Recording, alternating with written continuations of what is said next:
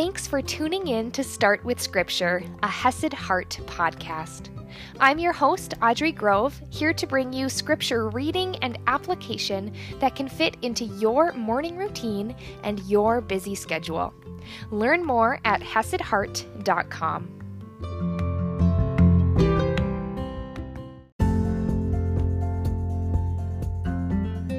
Good morning, my friends, and happy Wednesday. Yesterday we saw the sin and shortcomings of Judas. That he, one of the closest followers and potentially closest friends of Jesus, would soon betray him. And we saw that Jesus, instead of throwing him out, instead extended him an opportunity of grace. So that was the shortfall of a sinful disciple.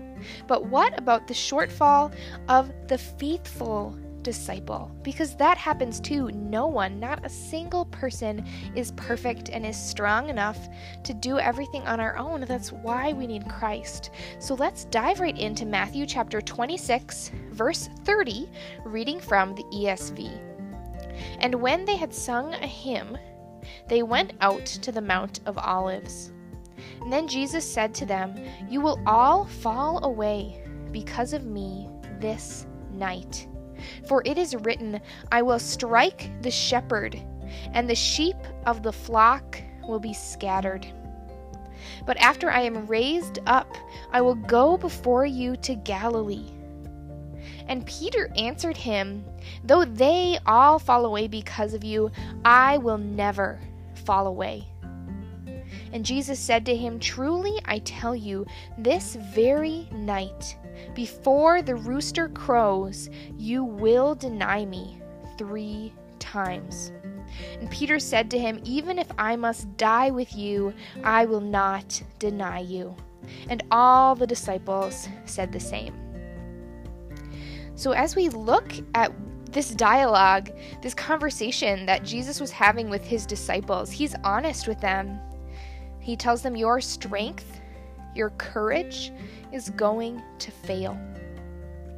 And Peter is overconfident. He trusts himself more than he trusts the words of Jesus. And he says, though all of them, the other 11, although they will fall away because of you, I will never fall away. He is overly confident, trusting in his own strength. But a little hint here, when we are overly confident and trust in our own strength, that's when we will fall short, because our own strength is never sufficient. And we see Jesus also tells him that, and he says, "Truly I tell you, this very night, before the rooster crows, you will deny me 3 times. But we will see coming up a smaller way that Peter and the disciples fall short. It may not be directly denying him or scattering like sheep away from their shepherd, but it is still falling short.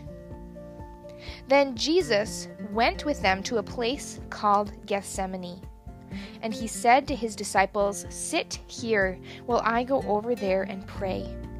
And taking with him Peter and the 2 sons of Zebedee, he began to be sorrowful and troubled. So Jesus takes them to this garden. He wants them to sit and wait while he prays, and he takes with him his inner circle, his group of 3 that are the absolute closest. It's Peter, James, and John, the sons of Zebedee. And he began to be sorrowful and troubled. Then he said to them, "My soul is very sorrowful, even to death. Remain here and watch with me. Keep awake with me." And going a little farther, he fell on his face and prayed, saying, "My Father, if it be possible, let this cup pass from me.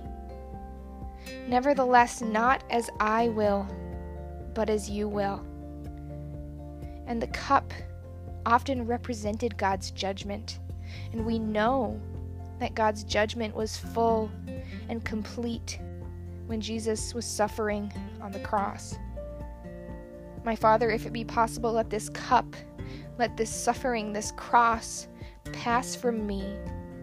Nevertheless, not as I will, but as you will." And he came to the disciples and found them sleeping.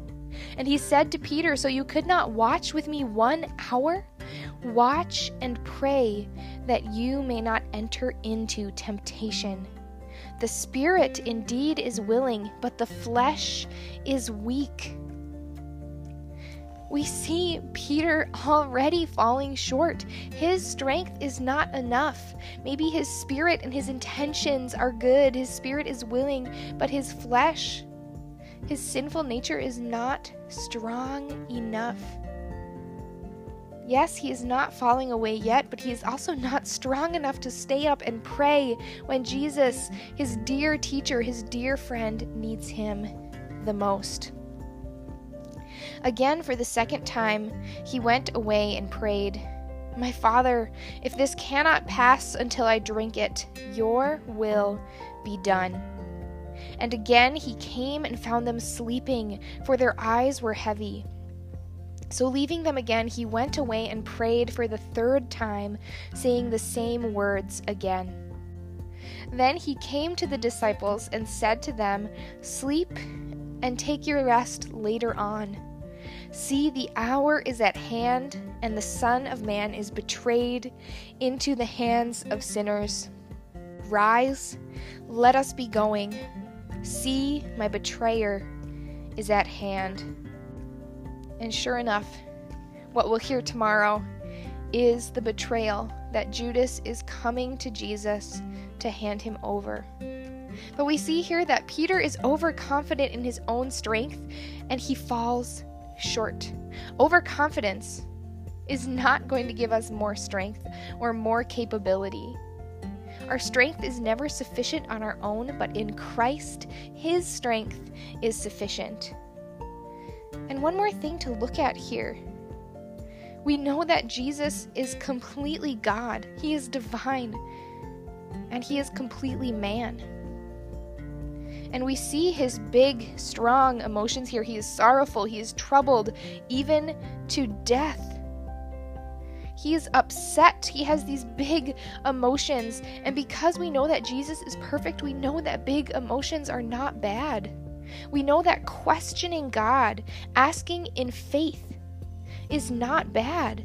Even Jesus, the perfect Son of God, God and man, asks God, "If it be possible, let this cup pass from me." But he ultimately submits. "Nevertheless, not as I will, but as you will." So we see that questioning God in faith, having big feelings, big emotions, those are all a natural and a healthy part of being human. And that's okay. When it becomes not okay is when we trust our own strength above God's, and when we don't submit to God's will and his plan, like Jesus did here, even though it is unbelievably uncomfortable for him. He's going to suffer, he's going to die, and yet he submits anyway. And I can't imagine how alone Jesus is already feeling. Even those closest to him weren't there to support him. We see that when we are overconfident, we still fall short. And our strength is only sufficient when it is rooted and coming directly from God. I will see you tomorrow morning.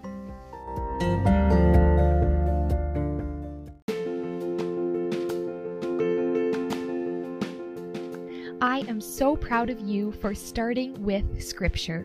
You can also visit HesedHeart.com for even more resources, including faith-based yoga and Bible-based meditations.